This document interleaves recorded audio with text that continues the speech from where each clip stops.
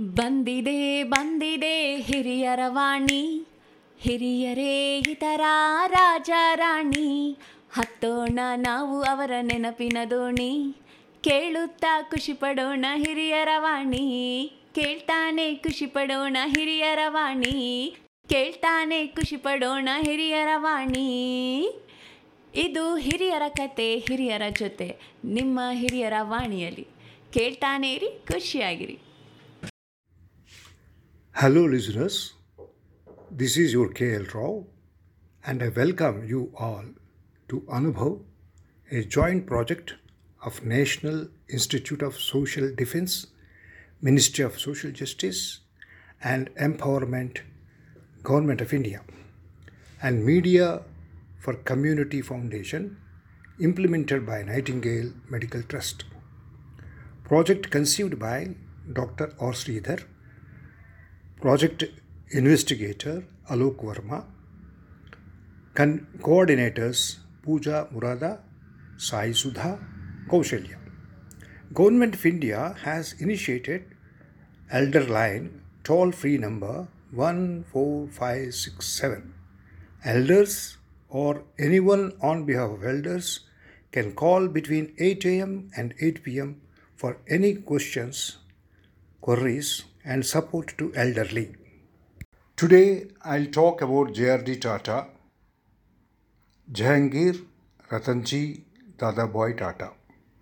He was born on July 29th in 1904 at Paris. Indian businessman, Indian aviation pioneer who created India's first airline and oversaw the dramatic expansion of the Tata Group, India's largest industrial empire. Tata was born into one of India's wealthiest families, but his mother was French and he spent much of his childhood in France. As a result, French was his first language. It was while on a summer vacation that he first met aviation pioneer Louis Blériot, and the encounter kindled an interest in aircraft that eventually became a lifelong passion.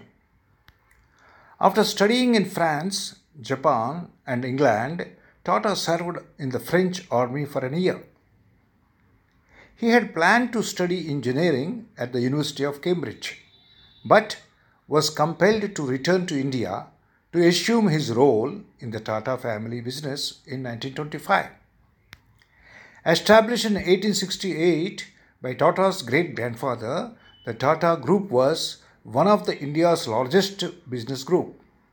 Within a year, his father had died, and Tata took his place as director of Tata Sons, the group's flagship company. Tata surrendered his French citizenship in 1929, and that same year, he became one of the first Indians to gain a commercial pilot's license. In 1932, Tata established Tata Airmail, a courier service connecting Karachi, Ahmedabad, Bombay and Madras. In 1938, when Tata took charge as chairman of the Tata Group, he was at age 34, the youngest member of the Tata Sons board.